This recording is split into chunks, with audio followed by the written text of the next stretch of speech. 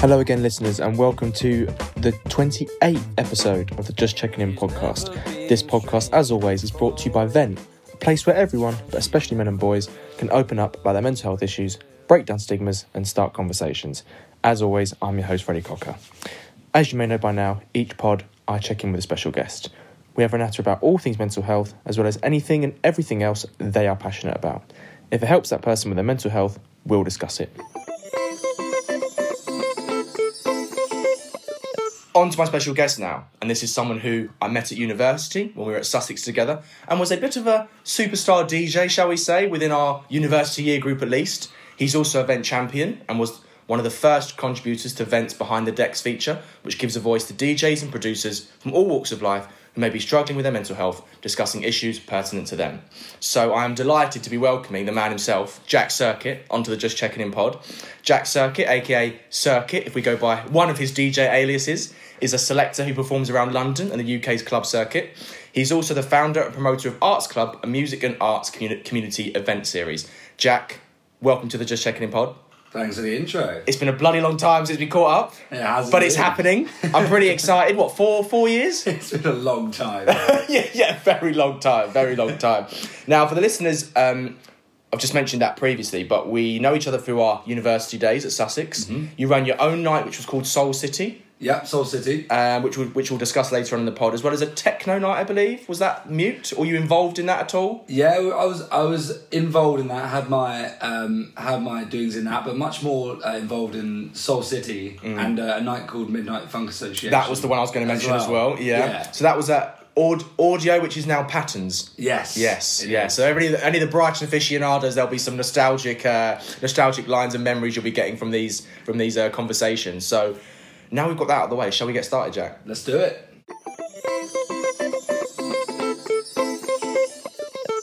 Now, I wanted to kick off this first topic, Jack, which is your experiences living with tinnitus. Now, you wrote an article for Vent about it quite recently, actually, or by the time this pod goes out, it might not be recently, but we'll see where it goes. Now, for the listeners who don't know what it is, just define it for them first of all, and then tell me why you wanted to write that article and your motivations for it. Well, firstly, to define tinnitus, it is a result of hearing damage, basically. It can be hearing damage, it can be a multitude of factors, but for me, it was a result of hearing damage, and it is essentially like, there's like rogue signals coming into your brain, basically. Your ears pick up signals that sound kind of like electronic signals or Morse code. Okay. That they wouldn't pick up otherwise. And it's a result of, and I think in the article I said this, it's like It's like a low humming noise sort of thing, or a ringing noise. Yeah. Is that fair to say? Yeah. I think it said in the article it's like an aux cable that's gone a bit wrong. Yeah, all right. Well, those of us who are interested in music will know exactly what that sounds like. Or a humming of a fridge. Everyone's got a fridge. That's probably easier. Yeah, an easier comparison. Yeah, so it's like an electrical hum. And I wanted to write an article about it because I feel like it's not really spoken about. In DJ circles and probably in wider circles as well. I think in wider circles as well. I think that, not everyone goes out like loads, but I think when people have ringing in their ears after a night out, it's actually something that's in a way like celebrated. It's like, oh, we've had a great night. I've got ringing in my ears, but actually that's hearing damage, and it's actually the starting stages of tinnitus, and it's mad the amount of concert venues and clubs we go in that are like very bad for it as well. We're not going to name names, but there are certain few in London where you know you're going to come back, and if you don't wear earplugs, you'll get ringing in your ears the night after when you get back. Yeah, and there are sound engineers that will apparently be clued up and professional, but we're putting their sound systems up to levels which are just damaging people's ears, and that's great. But in terms of like volume, that's amazing, but it's not really great for the people that are going out. I just wanted to write the article because like it can raise awareness and kind of it'll mean that mostly people that are involved in music can like protect themselves. And you got some really good feedback from it as well. What sort of feedbacks you got from when the article first came out? Because you got a lot of reads. Yeah. A lot of people just haven't been able to talk about it because they haven't had a clue. Some people don't even know what it really is, and they've actually like woken up with it, and they've just been like, okay, what the hell is this? And that article kind of like demystifies it, and it kind of puts a name to the condition. And lots of people have been speaking to me, asking for advice, and raising various points on the article. So it's been good. Excellent. And in the article, you said it started whilst you were at university after a night out. Now, just talk to me about that night and the aftermath of it when the tinnitus took hold. I think I was at Audio, which is now Patterns, one of my very regular haunts. I feel like you almost slept there, you went there so much. I feel like I did at one point. Yeah, I think Concord 2, they stopped IDing me at one point because I just went there every single week. Oh, man. Yeah, it was. I was there all the time. And, I was 21. So third year, our final year. Yeah. And I just woke up, and I'd woken up with these kind of periodic ringings after nights out before. But again, like I just said, I was just like, well, that's normal. Like just a bit of ringing in the ear, isn't it? That's fine, because it always went away. But on that fateful morning, yeah, it was different because it just didn't go away from that point on, which was just crazy to me. Like I couldn't comprehend it, and I almost like I was just like in tears, just like what the hell's going on? Because I thought I'd like properly damaged my hearing. I thought I was gonna go deaf or something. I was thinking the worst. You were overthinking and all that sort of anxiety that you naturally would do if that massive event happens to you. Did you talk to the people that you lived with at the time, and like did you know how to articulate it? We were all in music, the people that we lived with, so yes. But again, I kind of the first couple of days, I kind of thought that it was still going to be all right and it would just go away again. But yeah, I did speak to people, but it was it was about kind of educating myself about it after that, if I'm honest. You also mentioned how even things like drinking coffee can change the severity of the ringing or of the tone. What other things can trigger your tinnitus? In what ways? Oh, there's so many things. It's really... That's very niche, isn't it? For just drinking a drink as you would normally in everyday life. Yeah, any kind of like imbalance can set it off. I think if you're particularly like, stressed, like if I've got like a massive workload on, I've just had a mad week, and I get home and I like lay in bed, then it's just crazy. It's so loud, but if I'm relaxed, it's like fine. And any like like stimulants such as like coffee and stuff like that, it can affect it. And it's really intricate in that way. It's a strange beast. I said the article as well, but it is. It's a real strange one. A lot of that stuff can set it off. The link between tinnitus and mental health is rarely discussed. I think it would be fair to say. Now, in your experience, Jack, how has and how does tinnitus affect your mental health? Yeah, so it was kind of like this like negative feedback loop, which I think a lot of people can get, where they have something wrong with them, and then they think the worst, then they get like this anxiety about it.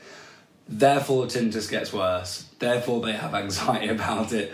Therefore, and then you get anxiety about having anxiety, and the cycle never stops. It's horrible. Exactly. So the first like year or so, there was quite a lot of that when I like had it, and it was just really bad, and I didn't really know how to deal with it, and I didn't really know how to I didn't really know how it worked yet. So it was which is natural because you're still finding out things about yourself, let alone something that you think is going to stay with you for quite a long time. Yeah, in my mind, it was just going to get progressively worse, and so it wasn't very nice. But yeah, that kind of negative feedback loop was like going on until I kind of found a way to kind of sort it out, In the article, you also make an interesting point that, in a way, tinnitus has actually benefited your mind. Now, first of all, just talk to me about how you flipped that quite bad negative into a positive, and then also, what did you mean by how it's benefited you yourself?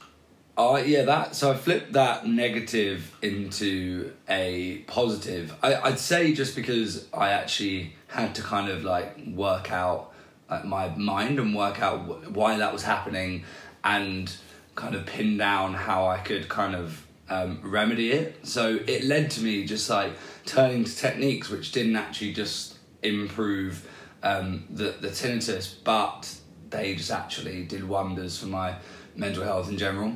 I think, I mentioned this in the article as well, but Vipassana meditation or mindfulness meditation, I do that every evening for 15 minutes, and it's brilliant. And what's the process for that? Just tell the listeners what you do and how you get into that mindset. Mm-hmm. So for Vipassana meditation, it's very different to your classic, what people view as meditation, which may be, the stereotypical like sitting on a bed and humming and and like imagine you're on a beach and like this like really putting on whale noises. Yeah, exactly. What Vipassana or mindfulness meditation is all about is actually you don't have to do this, but I just you do just complete silence. Sit in complete silence, and like it's kind of an inward process. You're just focusing on your mind.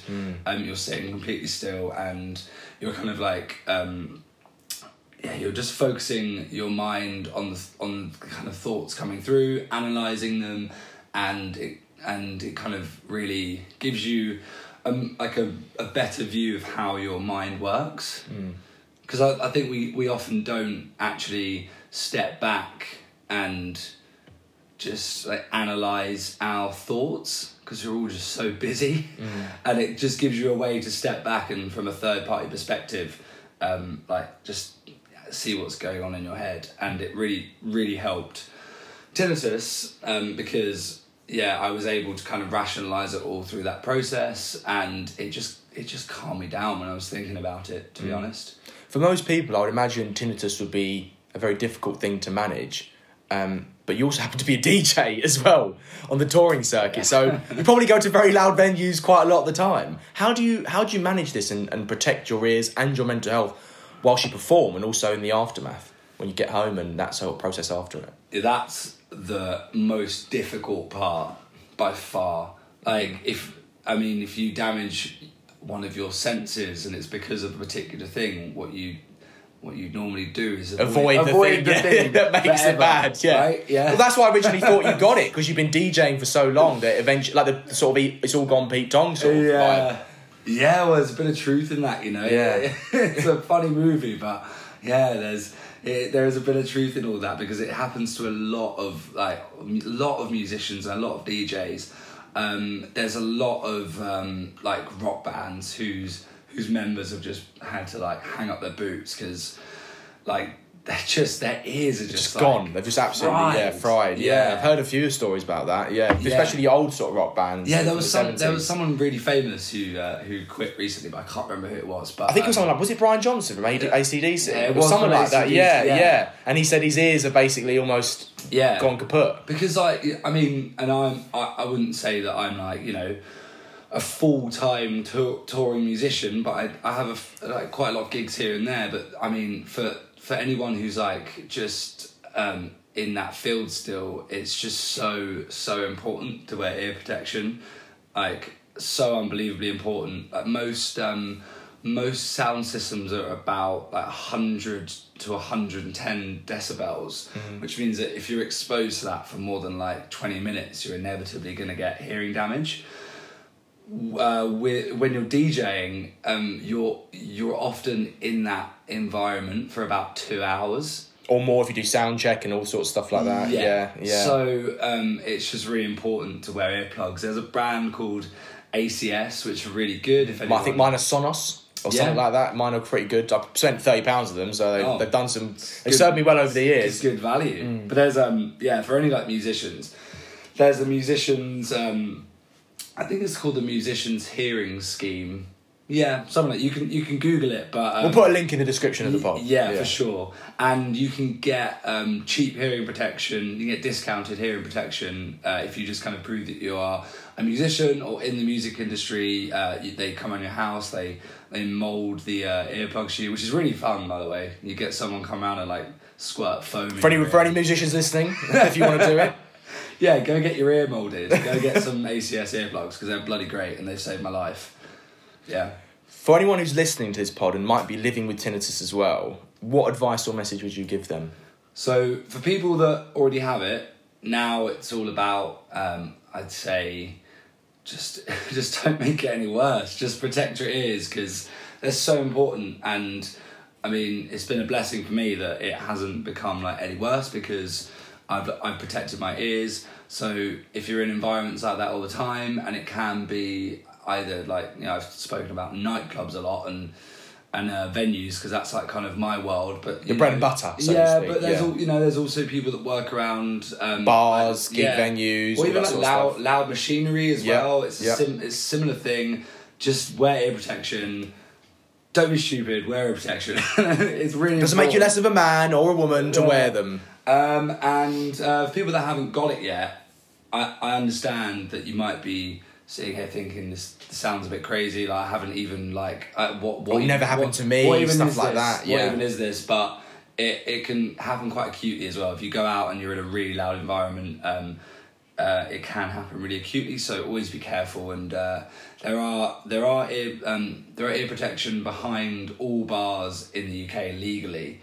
So they're pretty ugly. They're like really bright orange, but like you. I think I've seen a few of them about. Yeah. But so you're always. They wearing EasyJet mufflers or something like that. they're quite funny looking. I went through a phase where I just wore those, where I got earplugs, so I look like a high vis builder. Yeah. But they're always available in spaces where there is like consistently loud volume, so you can pick those up if you're feeling any pain or anything. So yeah.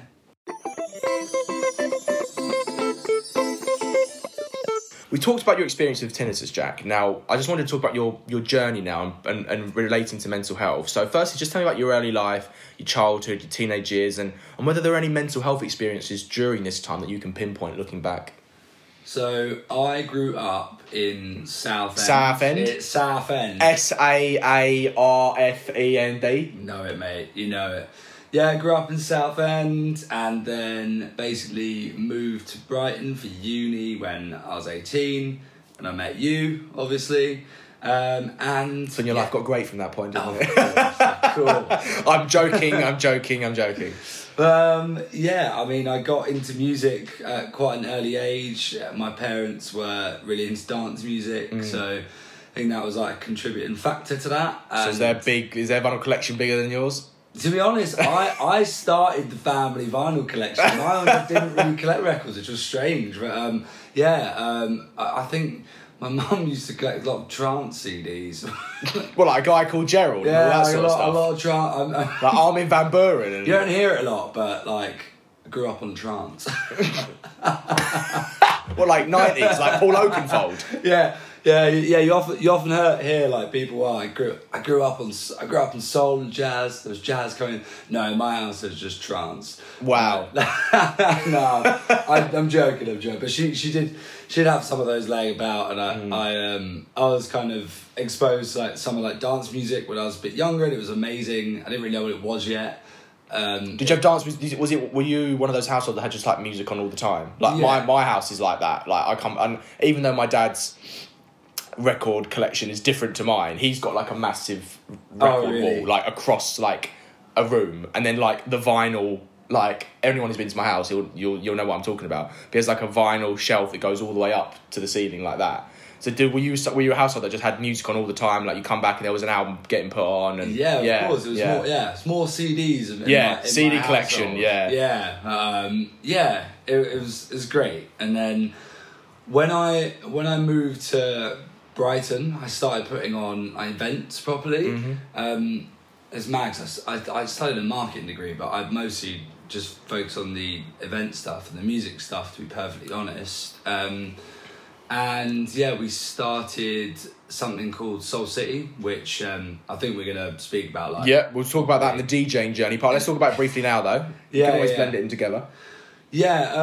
So Soul City was basically a party where we would go and dance in kind of like unlikely venues, such as like ballrooms. There was one in a restaurant, wasn't there, for a while? Yeah, there was an Italian restaurant. Yeah, that was it. I can't remember the name of. I'm not old enough to say this yet. Like I can't even remember the name. It was only a few years ago. But, there was the Italian restaurant. there was a. Was there a cabaret place you did it at? There was the cabaret place, and there was this arts. I say arts club. It's obviously another event that I ended up doing, but it was an arts club called It was called Brighton Arts Club, which if you know about this place, if you lived in Brighton, you'll know about it. But it was just run by this really kooky dominatrix, and it's just a classic really, Brighton. Just a really That's funny story. so Brighton. We had to deal with this dominatrix as our kind of like event. How did you know? I mean, manager. Without going into details, how did you know she was a dominatrix? Well, no, it was just on her. She was public about it. Oh, okay, yeah. right. Okay. She was called like Mistress something, but then she just rented out the venue as well. So we had to deal with this woman when we were doing the events, and it was such a ride. That was like the funniest. That was the funniest time, I swear. But because we ended up doing that party, DJing off a grand piano with all this these huge artworks on the ceiling, and it was all kind of. So you and Jack Lydon, he's your sort of co events man, so to speak. Yeah, the two Jacks, partners in crime. Yeah, I think you were just known as Lydon and Sirkett for ages. I don't think anyone ever referred to you as Jack. I think I was referred to you Jack, and everyone was like, no, he's just known as Sirkett. I was like, cool, okay. Cool. Yeah. So with Jack, so spent many good times with that guy, but we did Soul City together. Yeah, that was great. And did you know how to DJ before you came to university? Were you mixing before that, like sort of in your room or somewhere that you had some experience of doing it before you jumped in and started running your own nights, basically?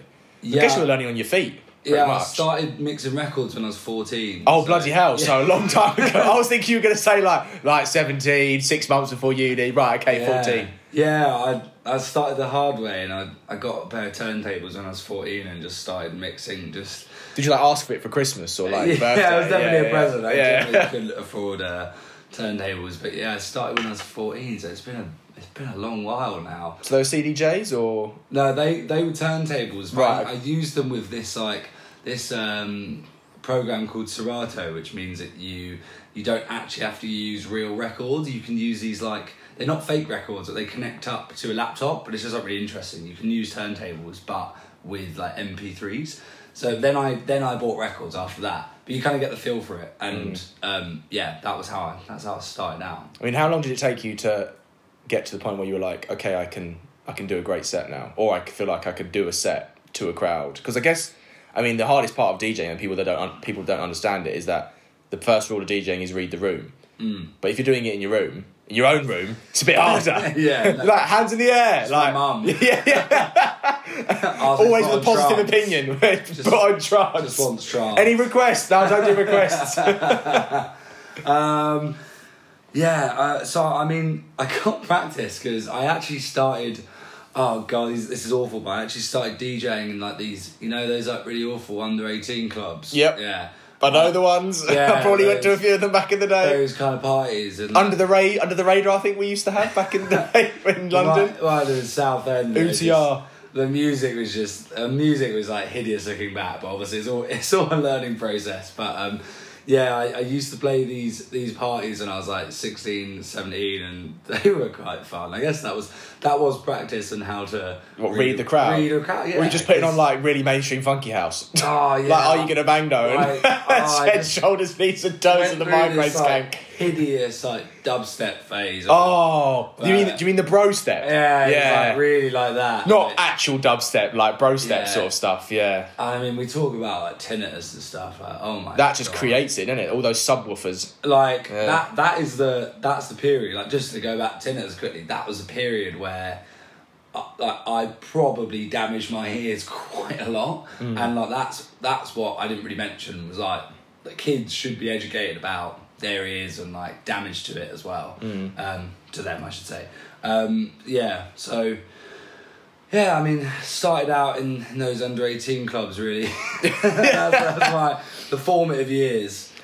You became known in our year group because of the club nights that you put on, as not just a great selector whenever I used to see you, but also just a very sort of extroverted person. Well, at least on the surface as well. You sort of you knew quite a lot of people. You were quite connected. When you were learning these skills as an events manager or a club promoter, essentially, Did you ever feel any pressure to put on these, like, keep the consistency up? Did you ever feel any imposter syndrome about how successful they were getting as well? Being honest, we just kind of took it as it came with the event. You had no worries, basically. No, it was a really great time. I guess that's a great position to be in, isn't it? Yeah. It's like 19, 20, and you're just like, because it wasn't really it's not really like a job when it's with your friends. It kind of is a job, I guess, but when it's with your friends, Doesn't feel like work. no, you can. Yeah, if you screw up, you're learning, and your friend might point out something and be like, "Look, you screwed up there," or "You really didn't do great for the event there." So you do feel pressure, but you're only accountable to your best friend, which is fun. So Yeah, really and the dominatrix. yeah, and the dominatrix as well. And like, just that's what it was. There's pressure on it, but it was just a really nice environment to Pure be time. pressured in, because you're just like you're learning the ropes with your friends, you know. So yeah, it was great. When you leave university now and you're out into the big wide world, did you want to pursue club promoting and DJing as a full-time career, or were you not sure about the path you wanted to take when you sort of initially graduated?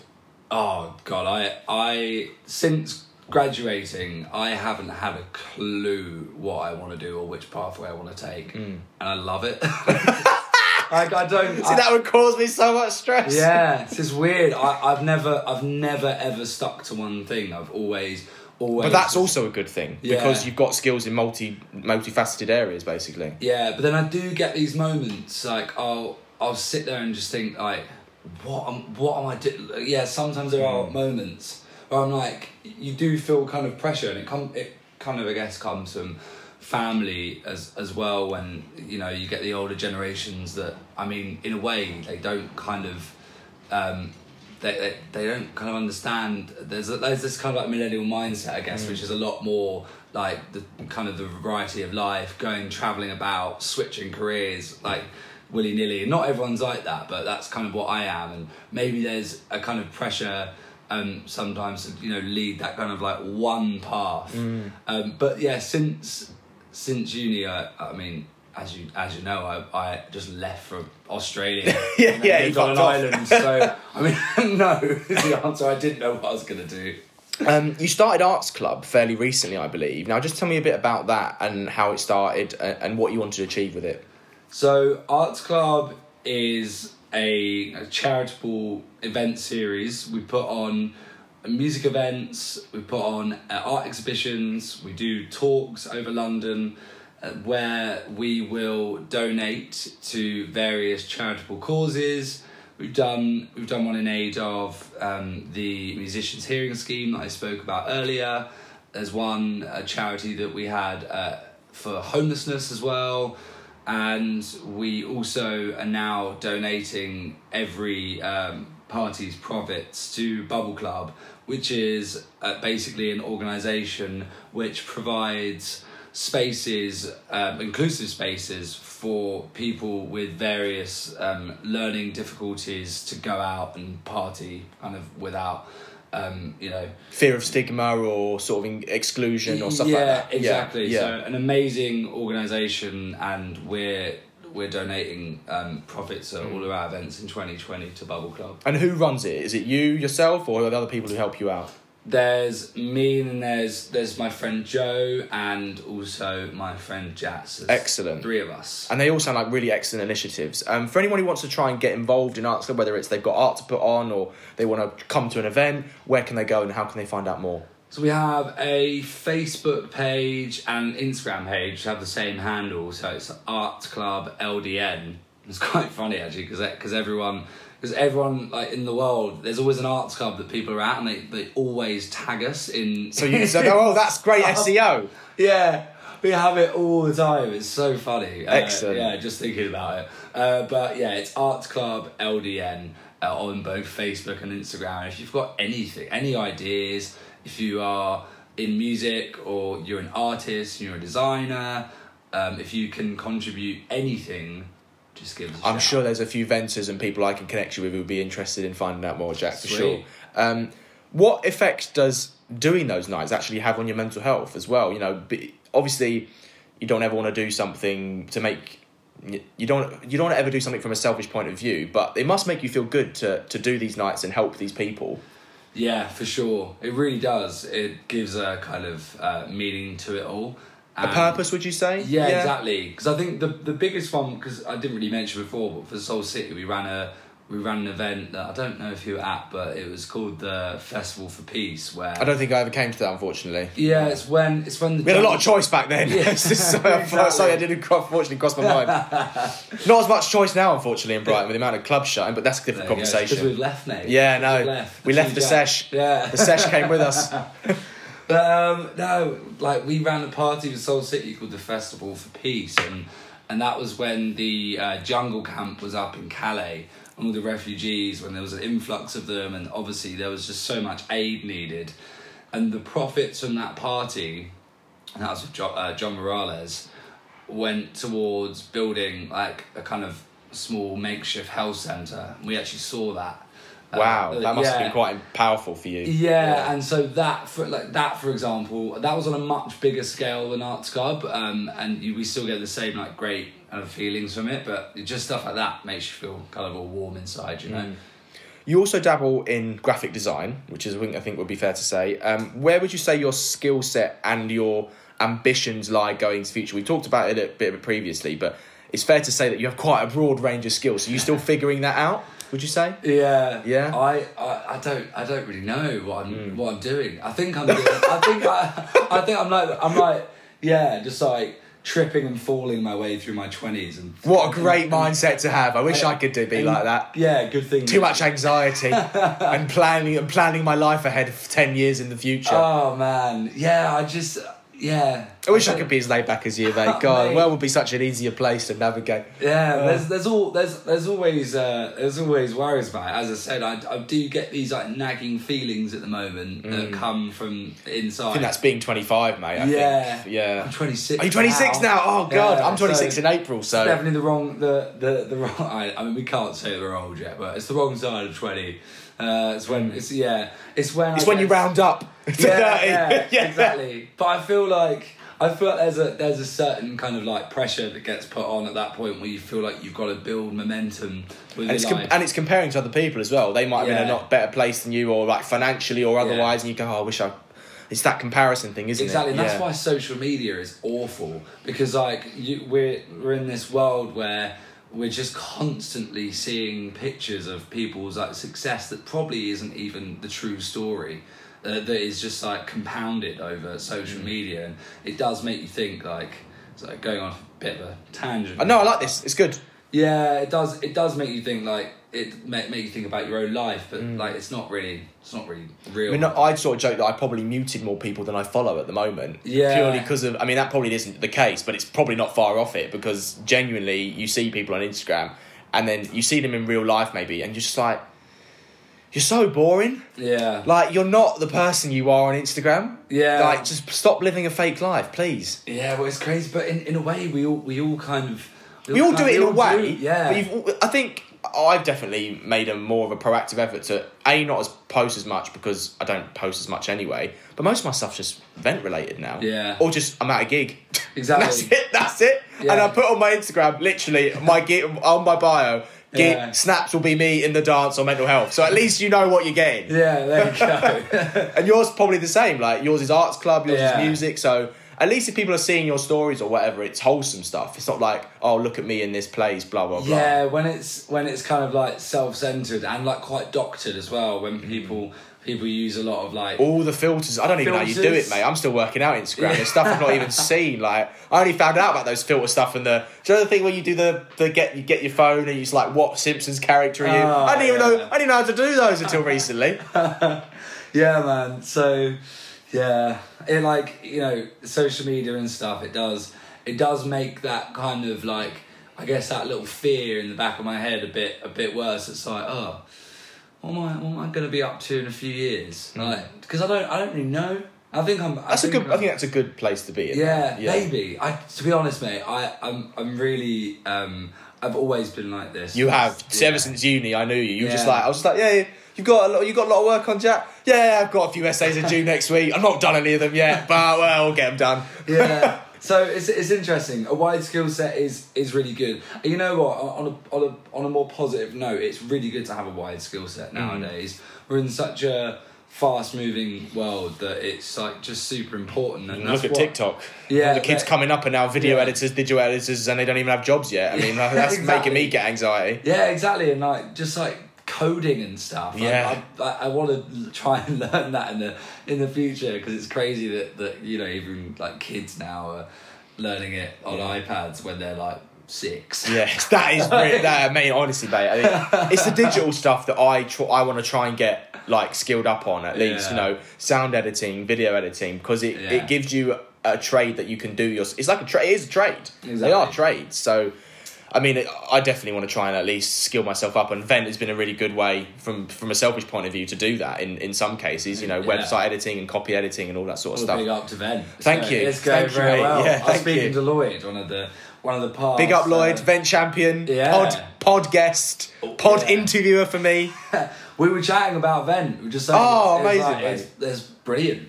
Yeah, because I was chatting to him just coming up to this show, and like Lloyd and I are going to be working on some like projects together in the TBC. We won't get. I mean, I might ask for an exclusive, but you don't have to reveal it if you don't want to. But yeah, we were chatting during that and just saying, it's going great, man. You're doing well. Thanks, man. He's an example we're just talking about of he does everything. I mean, like, he does modelling, he does like photography work, then he's running some event, then he says, I was like, how do you do this? So he's like, Fred, you know, I just do everything. You know, I just put a finger in a lot of pies. I was like, fair play. Yeah. Fair play.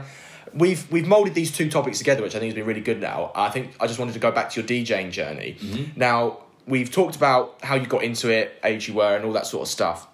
What inspired you to start mixing? Was it your parents, or was it just a love for music like me? You know, you're a massive music nerd and you just wanted to get more actively involved in it. Yeah, I mean, that is pretty much it. You hit the nail on the head. In terms of being a music nerd, I wouldn't just like listen to music. I'd kind of always, from an early age, kind of delve into like the history of it, and like probably similar, you know. I read a book every time I get a new genre. I discover a new genre. Exactly. Like, like even over there. I've got, for the listeners, we're pointing out Jack's bookcase. Yeah, my bookcase has just got like, you know, there's one rave art there. Yeah. And I've got one called Love Saves the Day. Well, yeah, exactly. 400 pages long. I had one on reggaeton I've recently read, so that was really good. There's a good one about the Hacienda there called Factory, which is a great book. I might have to buy that after this. Mate, you can borrow it after this. Amazing. But yeah, I got into mixing just as a byproduct of that. It's just like I tried to learn the guitar and sing and stuff when I was younger, but that didn't quite go as planned. So I never had the dedication to do the guitar, the music, that instrument stuff. But it's really annoying because I've always wanted to start mixing, and I've always kept saying like I'll buy a day. But when I'm listening to my iPod, I'm walking, I'm going, I've got a really good song, like a song I can blend into this one, and like I get that mindset, and it's really annoying. I just wish I could do it, but maybe one day I'll be able to do it. Who are your favourite? This is a big question. Who are your fayvourite artists growing up, and how did they influence your journey? Off the top of your head, we could do a separate music pod about that, but. Roy Ayers is like my favourite. The man. He's my favourite artist of all time. How many times have you seen him? I've seen him twice. I think I've seen him twice. Yeah. As well, Jazz Cafe, I've seen him. I've seen him at Deck Mantle Festival. Yeah. Oh no, 3 times. Deck Mantle, I saw him at. That was he's 78, I think he is now. Something ridiculous. Brilliant. Still going. Yeah, like that guy is amazing. Like I did this thing where. I don't really do it anymore. I don't really know why, but what I do when I listen to music, I wouldn't listen to like sporadically like playlists or whatever. I would actually go to an artist, and this is the wonders of Spotify. I would go to an artist and listen from their first song to their last song. Every song they'd ever made. All their discography. Find the best albums, all of it. Go through it, like start to finish. And if you do that, listeners, with Roy Ayers, you're in for a treat. I mean, it would take you at least 4 years because he's got about 70 albums. Yeah, but that guy, man, he's brilliant. And anyone else I could think of, Tyler the Creator is another one. Really? Okay, that's good to know. Yeah, because I basically listen to a lot of hip hop, and he is someone that's kind of like transcending that kind of category, and he's someone that kind of made quite quite like aggressive. Outlandish statements back in the day. Yeah, I back think. in the day, Yeah. that's the thing. But his kind of progression as someone when he was a kind of a kid, he was just saying some really weird stuff, to now where he's actually making some like really introspective, interesting, like artistic music. Like the progression of that artist. I love seeing that progression over time. And like, yeah, love him. He's great. When you started DJing, how did you define your sound and the records that you enjoyed mixing? You know, how many hours were you putting in to develop that skill set? Because obviously you can mix, and mixing for the sake of mixing is obviously great, but how did you define your sound as a DJ that could play not only one specific sound, but be able to do it consistently? Mm-hmm. I think the sound isn't a product of hours put in. It's quite a natural progression, I think, and it stems from like my kind of personal taste. When I listen to music at home, it's always like either soul music or hip hop music, and obviously there's massive elements of like soul and funk in that as well. And the dance music that I play always has elements of that, where it's like a gospel singer or particular instruments. So yeah, it just kind of came naturally, to be honest. I don't really know where soul and all of that came about, really, because it wasn't a huge influence when I was younger. Maybe it's, I don't know, I was saying maybe it's because of Jack, but he only discovered it when he was like 19. So maybe it was Brighton. Maybe that was where the soul came about. And as far as peers or mentors go, what DJs in the scene did you look up to as to how you could get better when you were starting out, but also influence the way you mixed and how you brought your own personality into your performances? So, for example, Carl Cox is a really good example of how he's been at the top of the game for 30, 25 years, but as a character, every single person loves him. Oh yes, fantastic. Like all his ad-libs, the way he DJs, he brings the whole of himself into his DJ sets. What could you say about that? Yeah, I think there's, on the kind of technical side, there's a guy called Ricardo Villalobos who... You love Ricardo, don't you? Yeah. And I remember seeing him at Deckmantle. I wasn't massively impressed, but you loved him. You loved that. I remember we said you loved that set, didn't you? And I was like, I don't think it was his greatest set in the world. He's like the campest straight man alive. But I just love him. He's so like when he's DJing, he'll just like flick his hair all the time and like do these all like spins. It's just so funny to watch. But he's also amazing at mixing. Should also say that, yeah. He plays like for about 15 hours at a time, which, by the way, I don't really know how anyone does that. But he'll play these like extremely long sets. He's like famous for these like fabric sets that he'll start his set at like 5 a.m. and he'll finish at like 3 p.m. People like wake up for it and stuff. And some people will stay out for it. But he just manages at that time to go into like territories that not a lot of other electronic music DJs go into. It's like it's 4/4 music for listeners out there who aren't like into music and stuff. That's just like 4/4. It's 4/4 music, but he just puts all these like curveballs in there that are just crazy, and it's music that you won't be able to ID with your phone. Like you'll never find it, and you're like, where has he even got that song from? Where did it even come from? So Villalobos for the music, and then for the personality, DJ Harvey. Yeah. We were chatting about this off air, weren't we? DJ Harvey is the god. Yeah, such a personality, man. I just absolutely love him. He's just brilliant. What's the picture? The classic picture of him with a knife in his mouth. Yeah. Exactly. Like, that sounds that sounds horrible to say. Like, if for people listeners who don't know what the picture is, but there's a picture of him smiling with a knife in between his gnashers, and he's like grinning massively, and he looks pretty hilarious. Just a massive sign of his personality. The guy just like when he was starting out was just like throwing these insane parties, and I was saying he like used to run these kind of like sordid parties on an island with these. Hedonism is the word we use for those parties. I think sordid is also that counts. That's a good podcast word. He just is great. He's got an amazing personality when he's mixing, and Hedonism. Yeah, there we go. Yeah, that's the best way. Yeah, hedonism. Yeah, hedonistic activities. There we go. We should also say that every DJ has at least one bad set. You know, some might have 9 or 10, some might have loads in their career. Just tell me about one particular time where the set didn't go well. What happened? How did you feel in the midst of it afterwards, and what did you learn from it?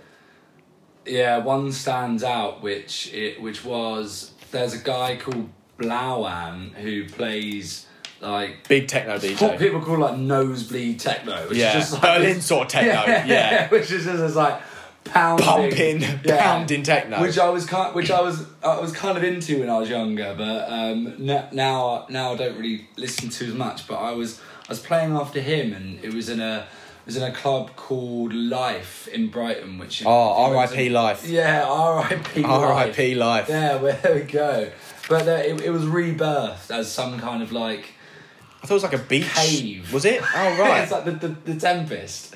And like, but there's like what looked like kind of like paper mache rocks on the walls. I don't know. Anyway, it was rebirthed as something else. So and what was I saying?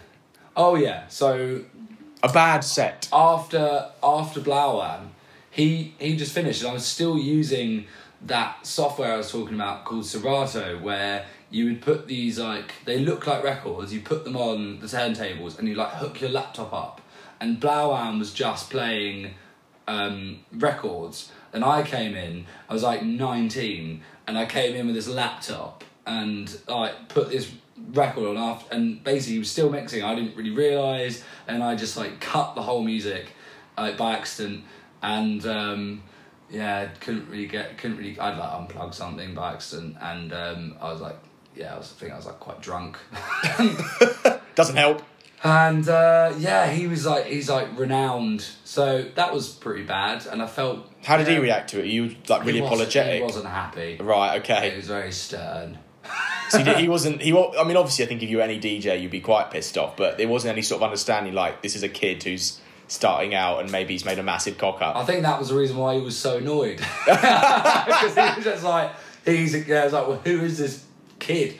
So I must have looked really young then. I was like, like 19, fresh on the scene. But felt really bad afterwards, and he didn't take it very well. So you get those moments where it kind of sticks with you for quite a while, and it just like lingers. Don't really think about it much anymore, but that was pretty horrible for the first few months. I'd only been DJing properly for like a year at that point. So what did you learn from it?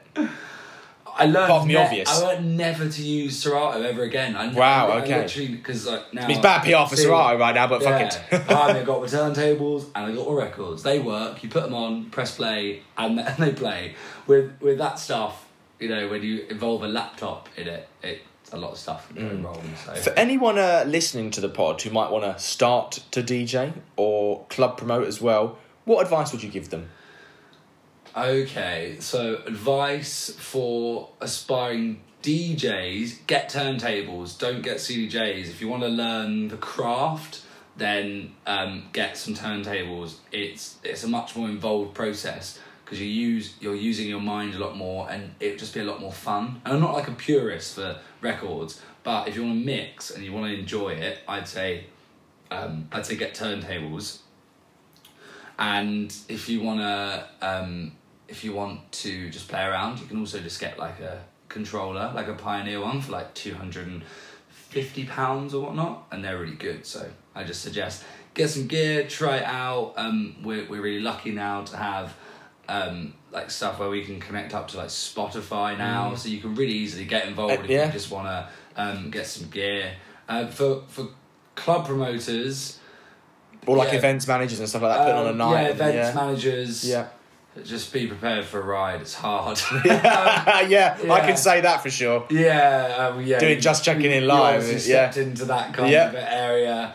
I jumped in rather than stepped, but it's going well. There's been some mistakes along the way and some learnings, but you only learn through those mistakes. You only learn by doing it. Yeah. It's crazy. Like, as I said, during university, I learned so much more about even just marketing, because I did a marketing degree, but I learned so much more even just about marketing just by doing events and actually stepping foot inside it. And you learn so many different things. If you want to get involved, it's amazing, because not only do you learn all about how to market your events, which just transfers over to so many other areas, you also learn how to deal with so many different types of people when you're like liaising with artists. You also learn about kind of like how the music industry works. Is really interesting. It's really great. I recommend it, but it's hard. So good luck.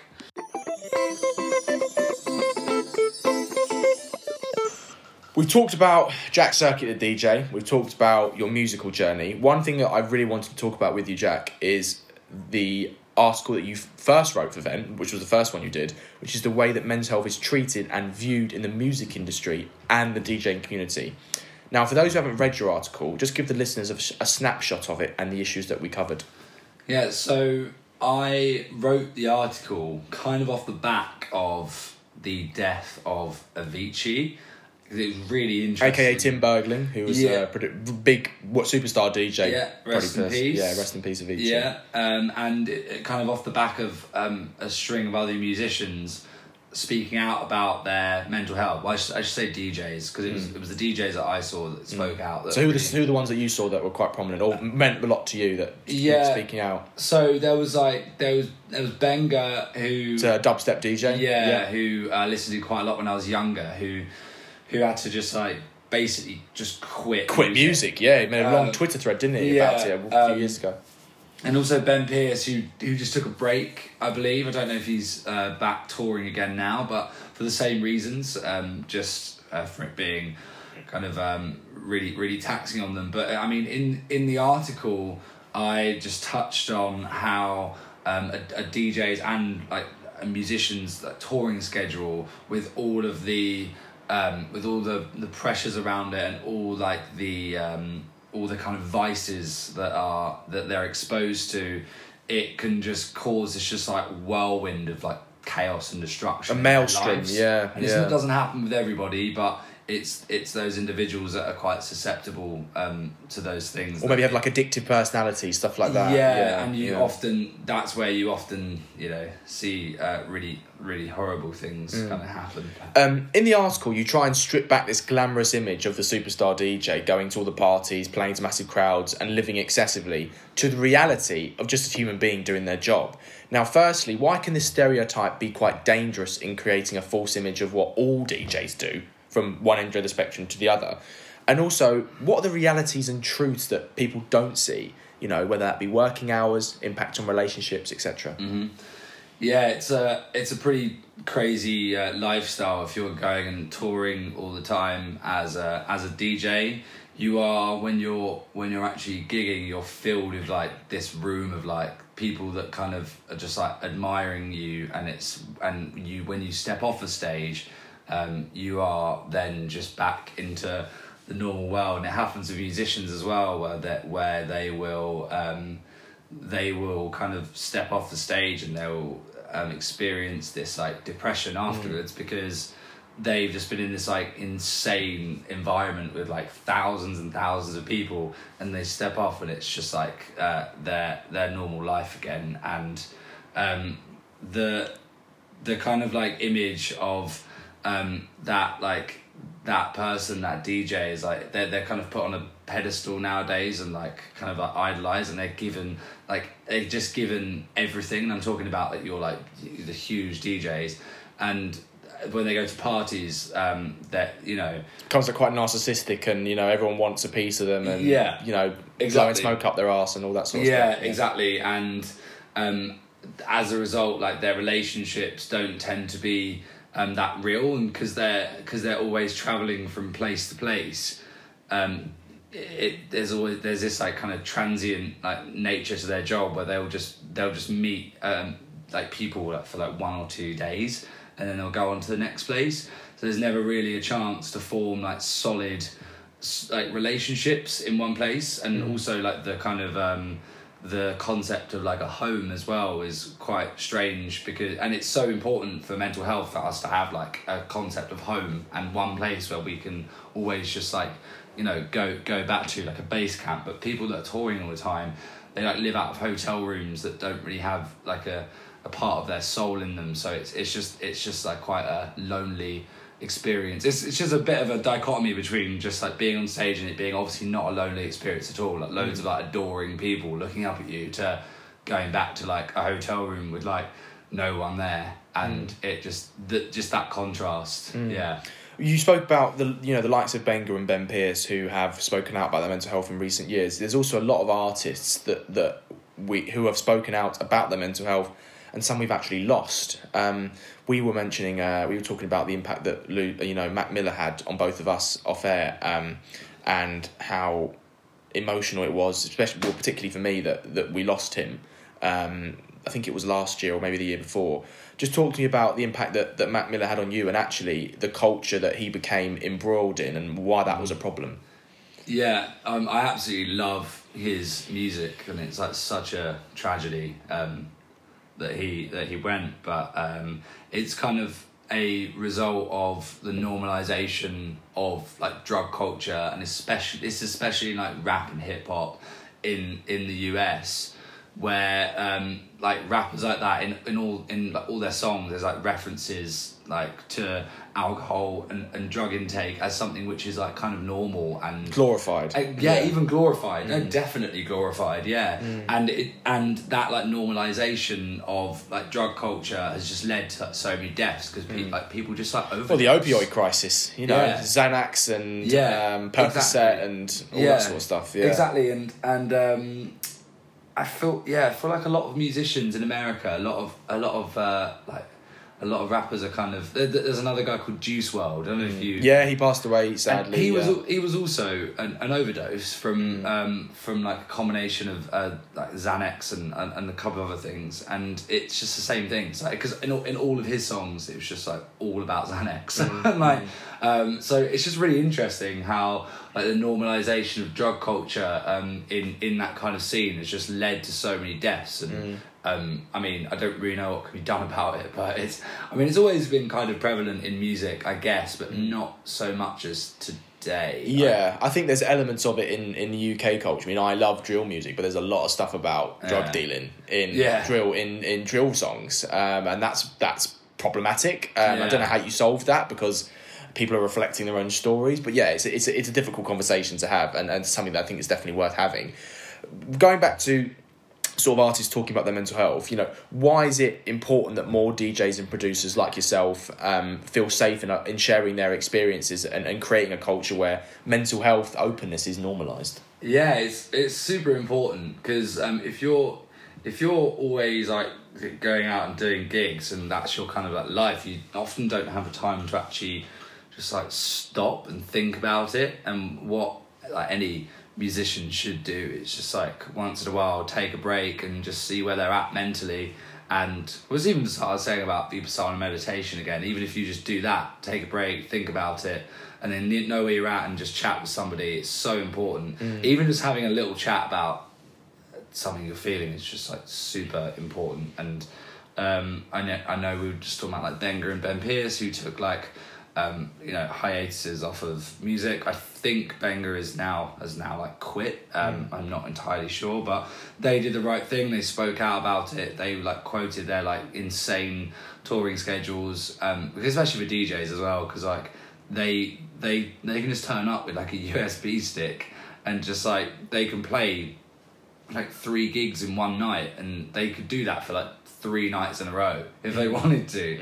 So I think as one of those guys, you just need to take a step back sometimes and just like reflect and speak to someone if it's all getting a bit too much. Have you seen a shift change in not just your own DJ friends, but also in the wider conversation when it comes to mental health? Yeah, definitely. Yeah, 100%. I mean, I think that Vent has come at an amazing time. Thank you, mate. It just works, because it's just the uprising of people just speaking out about mental health is wonderful. And I think definitely with musicians that's happened more, and with DJs like with my friends as well, definitely. I mean, we did our first Arts Club event for a charity which basically urges musicians to come out and like talk about their mental health, and it's called Music Minds Matter. And that came up as a result of more more musicians, you know, DJs like speaking out about their mental health. So should probably mention it earlier, but I mean, can we put a link? We can put a link in the description of the pod as well. There'll be a link to that in the description of the pod, and that's like a great way if you're like, it's just a helpline they have basically just to talk about you know, if you're a musician or DJ and you do have like mental health issues caused by touring schedules or any other things like loneliness or whatever, that's a helpline. Just finally, for any DJs who might be listening to this pod and might be struggling with their mental health, what advice would you give them? From your own experiences, obviously we're not doctors or counsellors, but what would you say to them if you could? Get some sleep. That is important. When we laugh, that's genuinely important. No, you know what? Like, I never realised how important sleep was until I read a book called Why We Sleep by Matthew Walker, and great book if you haven't read it, by the way. And like, I just realised a really fascinating thing that I heard that I never knew before was that if you don't get your, I mean, it's on average like 7 to 8, something in that range. If you don't get that, you can't recoup the health benefits afterwards. So if you sleep for like 5 hours and then you sleep for 10 hours the following night, that doesn't mean you've recouped the benefits of that previous night's sleep. It's really interesting. So if you miss a night's sleep after you've been like heavily going out and doing whatever, because DJs often will play like in the morning, just like make sure you get some sleep afterwards. It's really important, and also just try and just like be careful about what you do when you're out. You know. Our final topic of conversation, Jack, and it's one I have with all my special guests, is a general natter about our mental health. So firstly, how would you say your mental health is at the moment, mate? I think I think it's pretty good. I'm quite in control of it at the moment. I'd say that my mind during university and the years that like came after, when I was out and about, like travelling and stuff, my mind was a bit of a mess then. For a multitude of reasons that we can kind of talk about. Yeah, let's go into it. Yeah. But I mean, now I feel really good. I think like London's a really nice, like stable place, and I can. I mean, we're sitting here in my room with my plants, and I'm happy here. And meditation has really, really helped me with that. I mean, I can't speak highly enough of it. But yeah, I'm in a good place now. Yeah. And if you felt comfortable saying, what mental health conditions, if any, do you live with, and how do they affect you in your day-to-day life? Yeah, so I think I had quite a lot of anxiety when I was between kind of when I was about 19 till about like kind of a few years ago, because of because I just hit it so hard at uni. Like I was just always out, and I think all of us were. I think Sussex was a pretty party uni, wasn't it? Yeah, all that just like accumulated, and then I went away and lived on this like party island in Cambodia for a while. Hit it very, very hard there as well, and then I just came out of it all, and I was just like, oh my god, like my mind, and it was through my own doing, was just a bit like frazzled, and I really burnout. And I'd get like quite a lot of social anxiety, even though that I didn't really ever show it, because on the surface I'm quite an extroverted guy, but I mean that's definitely improved now. And as I said, tinnitus is a really interesting one, because it actually led me to kind of understand my own mind, and actually, because you can, what people don't realise is that you can actually, like, mental health is something that you can like pinpoint. You can pinpoint the cause, you can pinpoint triggers and all that sort of stuff. If you really think about it, it's something that you can really control if you try. And that was like, tinnitus was a kind of blessing in disguise for me, because it allowed me to take on methods to really understand my own mind, and it's really helped me. What age do you think you were when you first realised that these feelings that you were having weren't physical, when they were actually in your own head?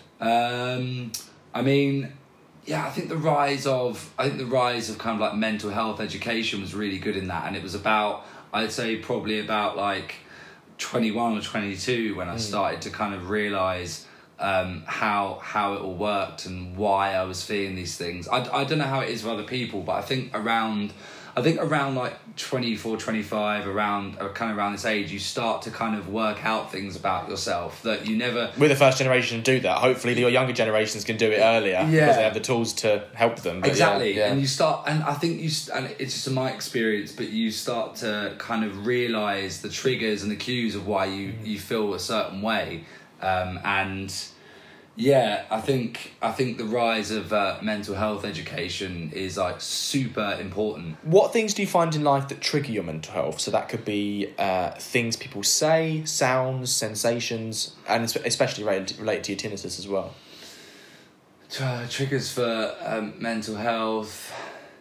Yeah, I think when people, I think it's like this for a lot of people. When people do say stuff that's on the surface they might not think is actually, they try and get into you about something, and and I get you. And it happens to me a lot. And I get that thing where it gets at me for like months on end. And I just can't, or just like a certain way that like someone will kind of act, and I get it in their mind that they're not. Do they like me? I don't really know. And like certain things like that, I'm quite susceptible to feelings like that. And I get quite hung up on things. I think, yeah. So. Do you ever find that this is something that used to happen to me quite a lot, because we're both quite extroverted people, and I guess people make assumptions about us and what have you. Did you ever feel like you get this thing where you might meet someone for the first time and they might make a comment about you and you're like, you don't know me well enough to say that sort of stuff, and it sort of annoys, it grates on you a little bit because and your mind just has this ability to like come to conclusions and then compound those conclusions into something which is actually like so much bigger than what the original thing was, and that's what I can do quite a lot, and I'm quite sensitive in that way, and that been times where stuff will just eat away at me, and like What tools and methods do you use in your own life to improve your mental health? You obviously mentioned the meditation, but which ones have you found that have worked and which ones you found that haven't, maybe?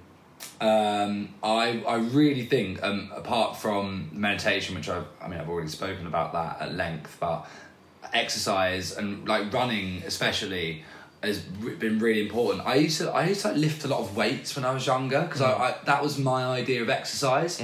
And again, this is another example. When you get a bit older, you start to kind of pinpoint stuff and realise why you're doing certain things. When I was younger, I used to lift weights because I was trying to like get a nice physique. That's my idea of health. But now I just run. So I'm like, it's just so much better for you. It's so good for your mental health. We have like really like beautiful canals near. We're in Homerton at the moment at my house, and just round the corner we've got the canals. East London, mate. And I love going down there because you can run basically around the Olympic Stadium and back, so you feel like an Olympian. You feel great. And I love running now. Love meditation. Love sleep. Sleep's good, and eating healthy as well. Yeah. How do you support friends in your own social group who may have mental health issues themselves, whether that be men or women? I think I'm quite good at like lending my ear to whatever people have to say. Yeah, I've always been there for friends who want to have like kind of like a frank discussion. I think it should happen more, to be honest. I don't think in my friends that we do have enough maybe like completely frank discussions about our mental health yet. No, I don't know why that is. Do you have hope that it will get to that point, maybe? Yeah. I think it will. Yeah, I think it will. And I think maybe this pod can be a starting point. There we go. Friends, if any of you want to chat to me about your mental health, I'm here. Toxic masculinity is a big topic that we try and break down on this podcast, Jack. And I wanted to first of all ask you what your definition of toxic masculinity is, and then we will talk about positive masculinity as well. So first of all, just talk to me about what you think it means, and whether you've experienced anything in your life that can be referred or defined as it as well with the listeners. Yeah. Toxic masculinity is, I think it's this like holier than thou view that as a man you are like somewhat kind of superior, and you'll just kind of like show that in just like horrible displays of masculinity. I mean, I think you see it. I think you see it quite a lot nowadays. But the thing is, I feel like we're quite insulated from it. Well, I am anyway. I don't really mix with people that anymore. I mean, it's happened a lot in school, didn't it? And then when you get out of school, thank God, you avoid it. Life's like a filter, really, isn't it? You kind of just like filter your circle into people that like aren't toxic. But so I'm not really exposed to that much. But I know that it's a big problem. But it's a problem that's kind of slowly being broken down. It's a weird one. I don't know if it's being broken down. It's really weird with toxic masculinity, because you've got this guy, you've got the president of the United States who's technically the most powerful person in the world, who just like embodies that kind of spirit. But then you've also got really great progress being made by people to kind of dispel that same masculinity. So I feel at the moment we're in this really strange time where both we're both making progress and also not at the same time. I don't know. It's weird. I think you touch on an important point there. What do you think? I mean, I try and put this idea of positive masculinity now more on the pod. What does positive masculinity mean to you? Do you think? How would you define it if someone said to you, "What does that mean?" Yeah, positive masculinity. Oh, okay. It's a broad question, so take your time. Yeah. What does that mean? What does that mean, huh? I think it's being like proud of who you are, but then not trying to think of yourself as superior, and just actually thinking yourself as a friend to others, whether they be male or female, and also just supporting people in their ventures, whatever background they're from, whatever gender they are. Perfect. Why do you think it's important that we as men open up and try and normalise the conversation about mental health? Yeah, it's super important to normalise the conversation about mental health, and I feel like our masculinity that we were speaking about typically may get in the way of opening that up. We may see ourselves as weak if we step up and speak about these things, when really it's just not like that. Mental health should be something which is opened up about all the time, and it's only going to improve everyone's lives and mean that we work better together. And it's nothing to do with masculinity or femininity. It shouldn't. That's what's really interesting about it all. It's like mental health being linked to something which is either masculine or feminine or whatever. It should be something completely separate that everyone, experiences, and we should all band together to improve it and talk about it. Why do you think historically men have struggled to express how they're feeling about their mental health or feelings in general? Has society taught us that it's not okay for us to show vulnerability, or have we as men done it to ourselves, do you think? Yeah, so I was kind of... Or a bit of both. Yeah, I was kind of touching on that, but it's a real strange one. I think the media is to blame for just so much of this stuff. Media, and also, expectations, would you think? And Hollywood, and media does tout this image of this this male bravado the alpha. Alpha that isn't synonymous with opening up, but I mean so that's a huge factor, and I don't know. It's not innate in us to not open up. It's taught, isn't it? It's taught, and it's just learned. Yeah, exactly. And it's the environment that we're kind of in. But I mean, as we were saying, that's kind of being dispelled now. I mean, in our kind of circles it is, which is great, and I just hope that can become normalised.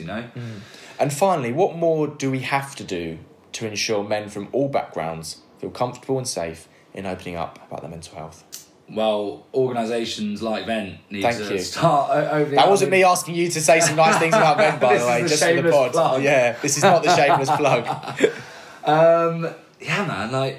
I think organisations like Vent, but also the same kind of organisations started by people of all faiths, races, genders, and nationalities. I feel like still we have an issue where, as white males, we'll start up these ventures and we'll just attract loads of other similar people like us to it. And I think I see it with Arts Club as well. It's really interesting. So I think really being intersectional. Just really. That's what I try and do with Vent. You need to, and I'm not saying this is about Vent. It's just in general. It's a point that when people are starting up these things to open up the conversation, they should really, really focus on who they're bringing in and their audience, and go outside of their own circles, because that's like super important.